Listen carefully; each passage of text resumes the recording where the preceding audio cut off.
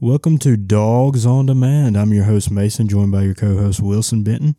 How you doing tonight, man? Doing good. This is our second week of classes, so since we've seen y'all, we've been through a whole week of classes, and as a Mississippi State fan and as a Dogs on Demand contributor, it's definitely been an up and down week. The basketball team, I don't really know. There's not a whole lot to say positive about the basketball team right now. But on the flip side, with the football team, you've got a lot of positive notes coming, we'll touch on some of it, like Tulu coming back and getting a couple of transfer guys. But, yeah, other than that, it's been a pretty good start of the semester, and the girls' basketball team's doing good. I know we won't really touch on that, but the girls are improving a lot under Sam Purcell.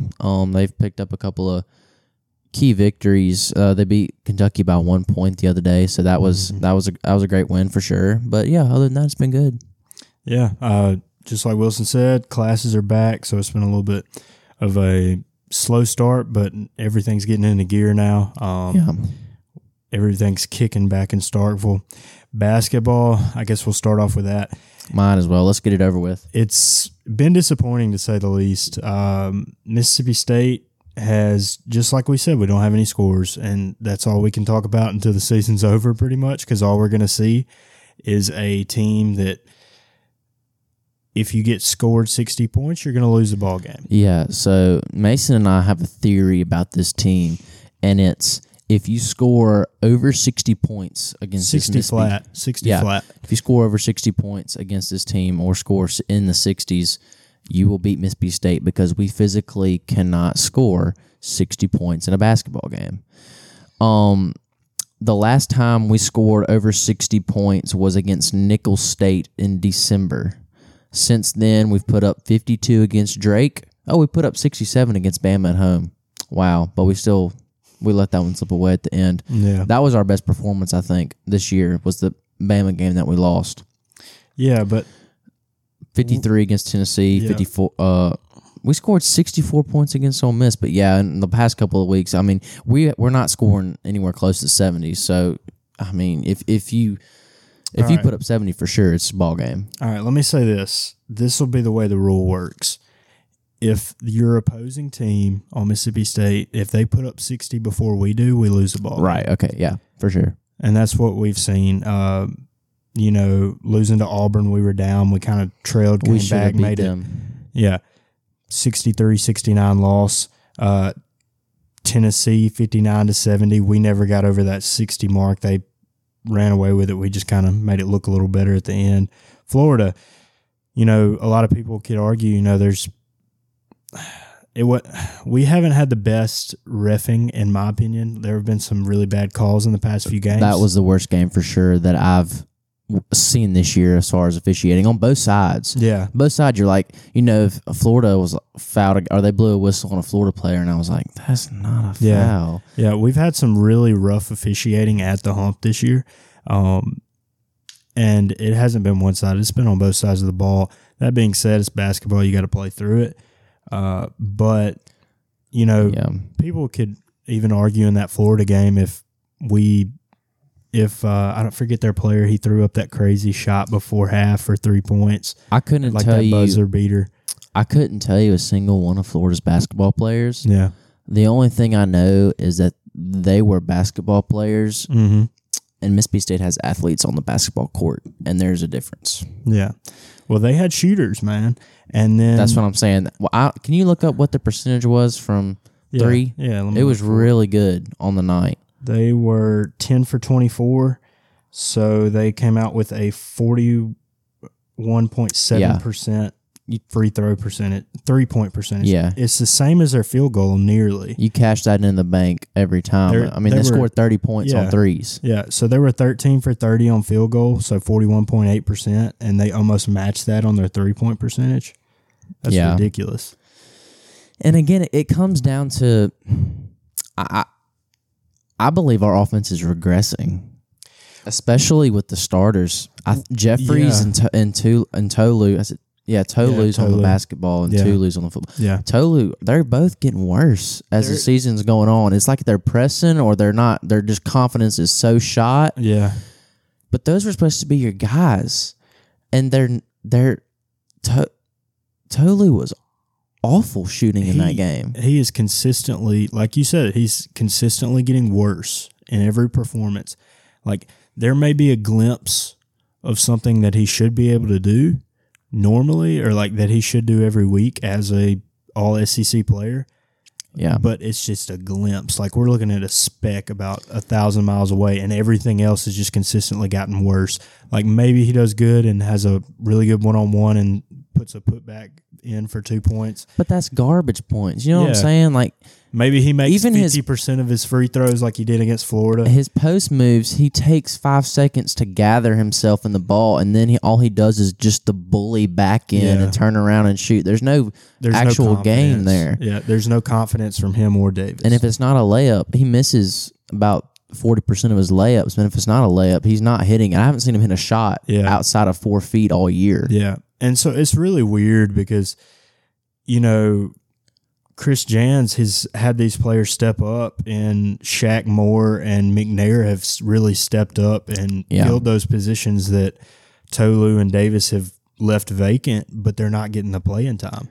Now, we did see it in the Florida game because they played the last 7 minutes of the ball game, but it's really like they're still not on the starting lineup. Well, and hopefully we'll see that change this week. Shaq needs to start because he's your one guard that wants to score the basketball. Yeah. Eric Reed wants to shoot the ball, but it's a catch and shoot kind of guy. Mm-hmm. He's not gonna shoot off the dribble or make a shot or drive in the lane or anything like that.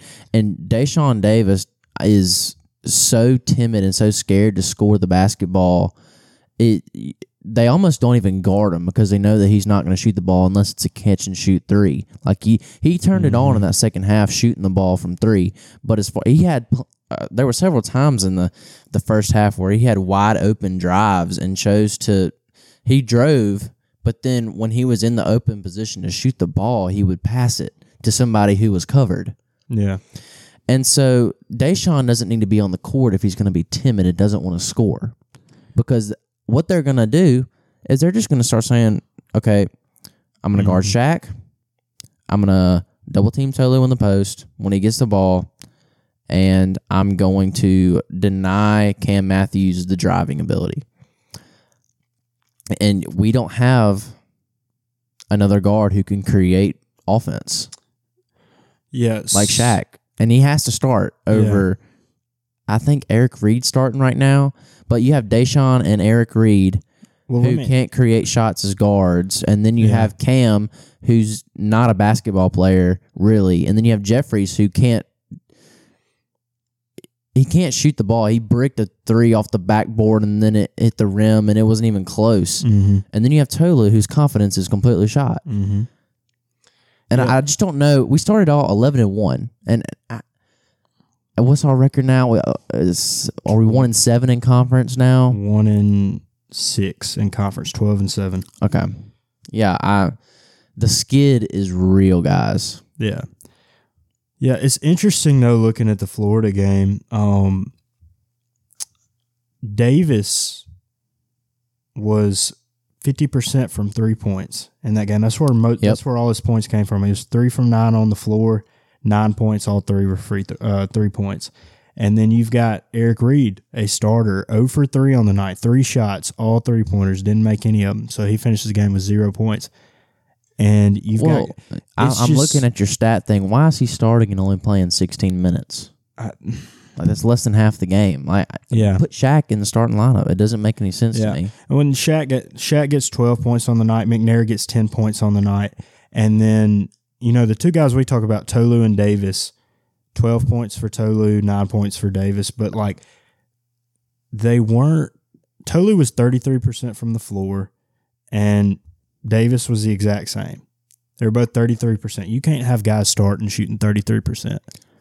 If it's from 3, I would take it.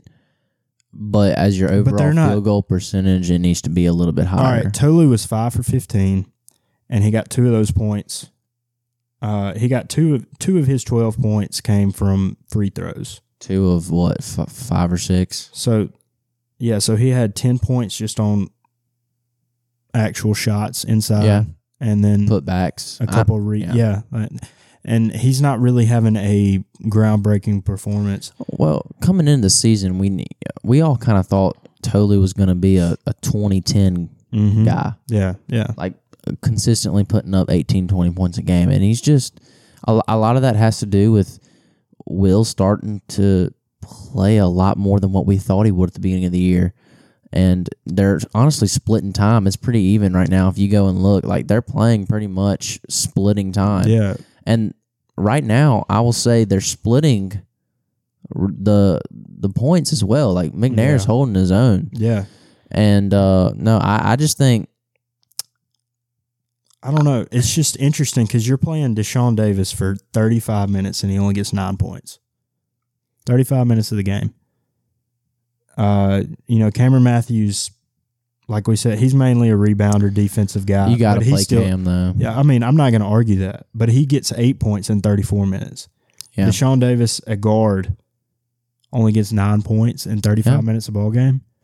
That's he should have had 20 points. Shaq Moore plays for Florida. Shaq plays for 26 minutes. He plays almost 10 minutes less and gets 12 points. Yeah. That's because he wants to score, yeah. And so as a coach, you got to be looking at this and you got to be like, hey, look, if you don't want to play, I'll put in somebody who does. Because, I mean, at this point, like you said, the skid has happened. We don't have the shooters to keep up.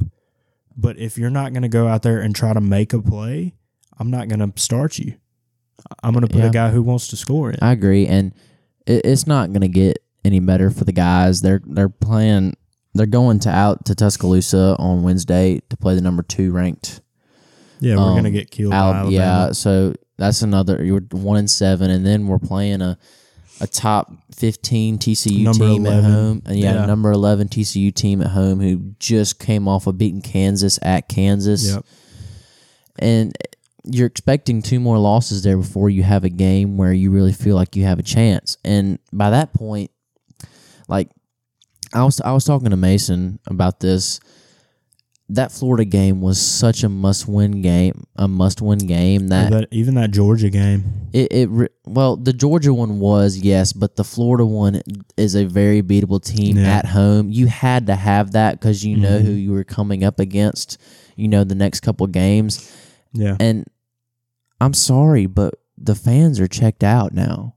Oh, they know what's coming. Like, you're going to lose 2 more off the bounce of this, and there's nothing left to play for at that point. You're too far gone. You're 1-7 in conference, and at that time, I think we'll have what's our overall record now?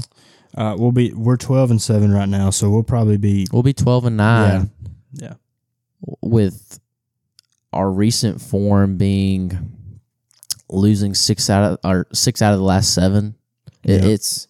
Yep. Anyway, I don't want to spend too much more time talking negative about the basketball team, but let me say this as well, and then we can move on.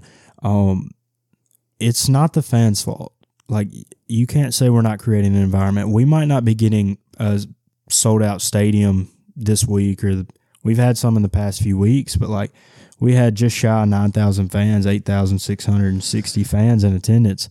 Granted, most of that is students, but if you're in there, it still feels like a full arena because the fans are getting into it. No, and they can't use that. They can't complain about that this year. They could have in years past. In Howland's last couple of years because people knew what to expect from his team, but the fans have been bought into Jans, and I think they will continue to be. But this year it's kind of over. We're giving them the support that they need. It's just kind of. Now we're at the point where we just coast out because there's not much we can do. You can't get any transfers in. You can't really dynamically change it. We just got what we got, and we got to just ride it out. Even speaking of this show, a lot of us are looking forward to the baseball season. We're kind of going and turning ahead to the baseball season, and even our show, we're talking about doing some stuff with some interviews with possibly baseball managers, baseball players, and that sort of stuff where we should be focusing on the basketball team in their peak prime of their season right now. So it is what it is. But enough about the basketball team. Let's talk about something on a more positive note. Yeah. How about the football staff? They pulled. Okay, so for those of y'all who don't know, Tulu came back. It's Tulu. I get him confused. Yeah. Tulu Griffin pulled his name out of the portal like 4 days after he put it in, and I don't know what was said or. Well, I'm sure Chad Bumpus was like, "Hey, look, come on back. I'll coach you. You'll get what you want. We got a new OC who's gonna change the way. We'll get you more touches. Come on back." That's Chad. I mean, I'm already falling in love with Coach Chad, Coach Bumpus. Yeah. But anyway, talking about what's the name, Tulu, having an All-American kick returner come back is huge for your team. Yeah. And like I said on a previous podcast, he is the one guy on offense that you feel like you can't replace next season if you were to leave. Yeah, because like we've talked about so many times, he's just so explosive. If you get the ball in his hands, he has the vision like nobody else I've ever seen when he's returning the ball. He's going to get 5+ yards a touch. I'm so excited to see what he's going to do in his natural position, being a slot receiver versus an out wide receiver. I mean, we're talking about it. Our wide receiver room next year. I mean, you're going to have Xavion and Tulu in the slot. Yep. And then you're going to have Robinson. And speaking of the transfer portal, Freddie Robertson. We picked up another commitment this weekend, a wide receiver from Eastern Washington. Eastern Washington. Yeah. Freddie Robertson. Yeah, Freddie Robertson. So we're going to have two Robertsons on the field. He's an outside guy, I believe. He's pretty tall. 6'2", 180, out of Rainier Beach, so Seattle, Washington. Okay. And, yeah, he's a 3-star guy.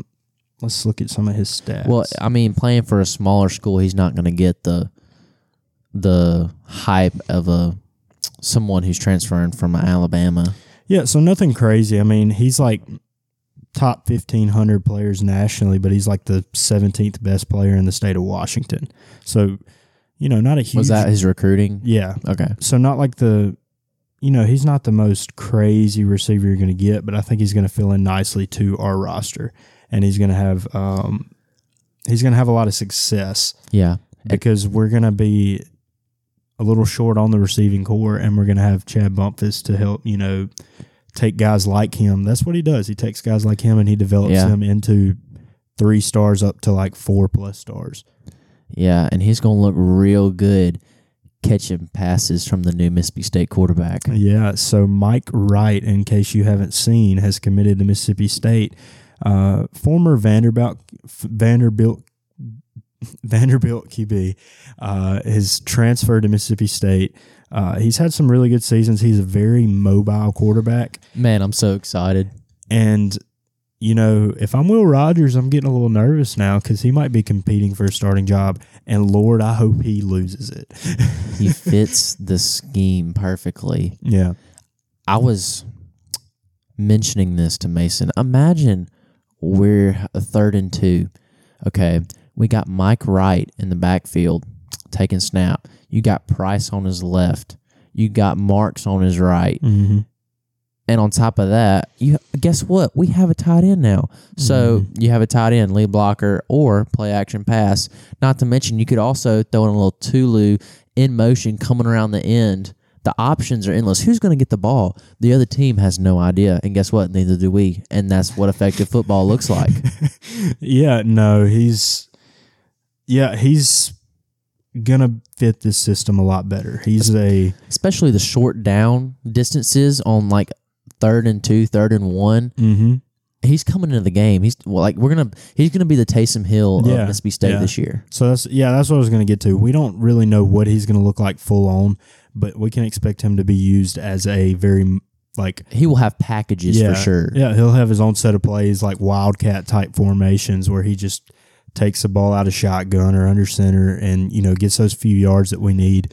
And who knows? He may end up being better than Will as far as just the overall fit for the scheme. Now, Will is obviously a better passer than Mike Wright at this stage in his career. Yeah. But Mike still has 2 more years of eligibility left. Not saying he's going to, use both of them at Mississippi State or he may get, choose to do whatever, but he could develop into like the perfect quarterback for a Kevin Barbay system. Yeah. And the question is, okay, let's say Mike and Will split reps kind of this season, which is what I'm expecting this year. Yeah. Do you keep with Mike starting and push Parson back yet another year from being your quarterback, or how soon do you give the reins over to Parson? Because he is going to be the next franchise, per se, quarterback at Mississippi State. Yeah, so it's funny you mentioned that. I would, personally, if I was the coach, I would kind of I'd let Wright and Rogers duke it out and just kind of see what happens. I'd probably give Rogers the ball about 60% of the time, have Wright on the field the whole game, but he gets direct snap about 40% of the time, and use him in that like kind of Taysom Hill way where you've got three guys in the backfield and the defense has to account for another guy that can throw the ball downfield if need be. Now in terms of Parsons, I would definitely start to implement him throughout the season. I don't think I'd start him at any point, but I would definitely be bringing him in the second half in some of those easy non-conference games we've got and let him run the offense and give him some play time. Well, that's one thing, R.I.P. Leach, but that's one of the things that he refused to do was play a backup quarterback in a blowout game, which I never understood. And, we don't want to run into another situation where a 4-star quarterback leaves the school because they're not getting any playing time. Yeah. Even in mop-up time, Will was still going out there. And so you don't want a Sawyer Robertson situation or a Daniel Greek situation again with Parson, because we recruited well at the quarterback position because of Mike Leach. Yeah. And I don't know if we're going to be able to recruit at that level again without Mike Leach. Yeah. And so it's like Chris Parson needs to be the dude for 4 years. Yeah. Yeah, I can see that. It's hard to say because, with Mike Leach, he's able to go to a QB and be like, hey, look, if you come play for me, you're going to get 80 passes a game and you're going to complete about 60 of them.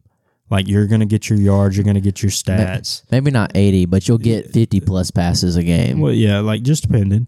I mean, you're going to get your stat lines. Well, now, Kevin Barbay only throws the ball half the time, and which are a little bit less than half, actually. It's like right between 25 and 30 times a game. So you're cutting the reps by like 60% of your passes. Yeah. Yeah, and switching back to Wright into the fact that he fits his system so well, he, over the past 3 years at Vanderbilt, he's had some up and downs seasons. He started off, he just came in for a few games and had a few passes, so he had about a 60% on the year, but he only had 10 attempts. Yeah. Season, I guess this be his sophomore year. In 2021, he has 175 attempts on the year, 93 completions, so he's 53.1%. And you got to remember, Mike is playing with people who are not SEC athletes either. You're basically playing with like high-tier D2 or really low-tier D1 athletes in a SEC schedule. That's what I'm saying. And he did something. He was the starting quarterback with Vanderbilt, and they beat Kentucky, which Mississippi State couldn't do with Will Rogers. Yeah, and so last year he had a heck of a lot better year. 148 total attempts, 85 completions, 57.4%, 974 yards on the year, about a 6.6 yard per attempt, 97.4 yards per game, 12 touchdowns, at only 4 interceptions. He brought that down. Year before it was 8 touchdowns, 6 interceptions. He improved 12-4. You're seeing dramatically less sacks, 4 sacks on the year. The year before he had 15. You're seeing him improve. And so he's going to come to Mississippi State. He's going to have a heck of a lot better team around him, a way better offensive line, better receivers. We're seeing that with Chad Bumphus. We're seeing that with our O-line coaches. The potential of tight ends being added to the team. He's going to have a better environment for him to succeed. That's what I was going to say is his completion percentage, you can almost tack on about 20% to that 57 because of he's not going to have somebody in his face constantly because his O-line can't block, and he's going to have a receiver. He's not going to while we will have some drops, we won't have we will be better talent-wise at the receiver position. And speaking of that, I don't know why I keep forgetting this guy. He's a baller. Jaden Walley is also going to be back. Yeah. He completely slipped my mind. We're going to have a loaded slot receiver room, so it's going to be interesting to see who gets on the field because for me it's Wally and Tulu, and Xavion's still not going to see the field yet, and he transferred because he wasn't getting playing time as a freshman. Yeah. So do you want to talk about the potential rumors of a tight end from Georgia coming to Mississippi State? Yeah, go ahead. There's a Georgia tight end for coming to Mississippi State this weekend for his official visit. Hopefully Sunday or Monday he will commit to Mississippi State because he's been in the Georgia program for a long time. I think he's a grad transfer. He's an older guy. He's a grad transfer out of Georgia. I don't remember his name right off the top of my head, but I mean, I will take all the Georgia rejects I can get, to be perfectly honest with you. Speaking of Georgia rejects, Ra Thomas, I don't know if y'all heard the news about that, but our boy Ra got arrested on this morning at 4 a.m. on a felony charge with, I don't want to speculate what the charges were, but it had something to do with the felony charge of false imprisonment and something to do with harassment or something with his family. So it's a serious situation with Ra, and he was booked into prison at like 4 this morning. So take with that what you will. Either pray for the guy or think, my goodness, we dodged a bullet there. I don't know. I mean, maybe a little bit of both. Yeah. So he probably wouldn't be. He probably wouldn't have. This wouldn't have happened if he would have stayed in Starkville. Yeah. I'm looking for this Georgia tight end. Let me get the roster pulled up, see if we can't figure it out. No, it's going to be exciting to have a tight end in the room, and he's going to be TE1. Well, there isn't one. So as soon as that would be my pitch to the dude. Hey, come be the tight end at Mississippi State. Yeah. The tight end at Mississippi State. The only one. Yeah. No, it's interesting though, because like we mentioned, you talked about how we've got all these guys that are going to be in our receiving core. All right, Freddie Robertson, Griffin, Wally. You know, you've got all these guys. Rufus Harvey's going to be back. He's another slot guy. Yeah, you're running out of guys to throw out there. You know, yeah, it's going to be interesting to see how much production we can actually get from a tight end with all these really top tier receivers that we're going to have. The tight end's name is Rylan Goode. How do you say it? Is this Goode?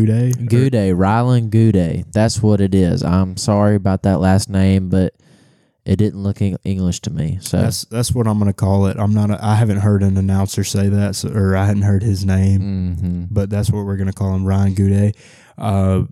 Yeah, you'd love to take a national championship tight end, whether or not he's on the bench, and just bring him to your team as Mississippi State. Yeah, for sure. And hopefully, we get some more good news this weekend. Yeah. That'll be a plus for the football team for sure. Yeah. And, it's interesting. Like, usually we wouldn't be talking about football for this long, but with the whole new coaching changes, the whole new staff, and the transfers we're getting, it's exciting, especially since basketball has been the letdown that it has. I wouldn't. Well, basketball has not been a letdown from the sense of I was not expecting them to do anything this year. Yeah.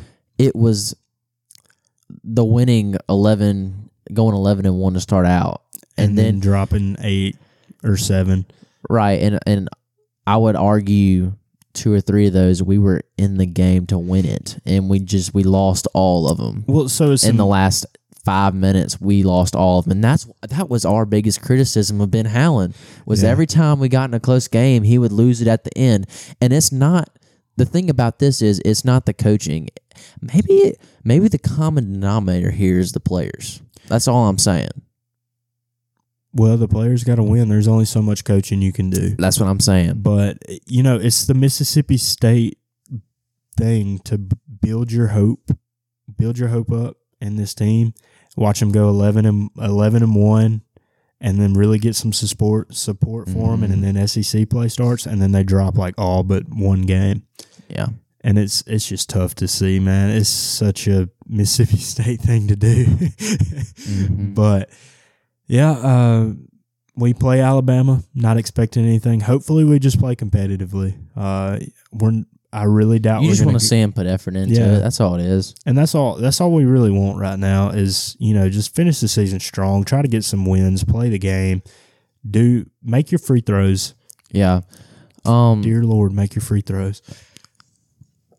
Not on a basketball note, I just want to give a quick shout out to one of our classmates, Maddie. Yeah. You probably don't listen to this, but I'm going to get you to listen to this episode just for this reason. Maddie placed first place in pole vault in the first or second SEC track meet. Yeah. Maybe it wasn't SEC, but it was a NCAA track meet, and got her personal best. I guess is a jump. Yeah. Yeah. So but she got. Yeah. So she's a senior at State, majoring in civil engineering. So that's how we know her personally. But yeah, she competed this past weekend and did rather well. Like we said, she won the meet. And good old Maddie Kish. Yeah, Maddie Kish, shout out to you. Yeah. Yeah, it's always fun to see your friends doing big things for the maroon and white. So I got to give her a little shout out. But other than that, guys, we're less than a month away from baseball season. Where are we at now? Like 24 days? In these next couple podcasts we're going to be putting out, we're going to be talking with some managers, hopefully some players if some things work out. We're also probably going to be giving y'all our preseason rankings, our thoughts on the teams, maybe ranking the SEC stadiums, and a whole lot more coming the baseball side. So y'all be sure to stay tuned to that.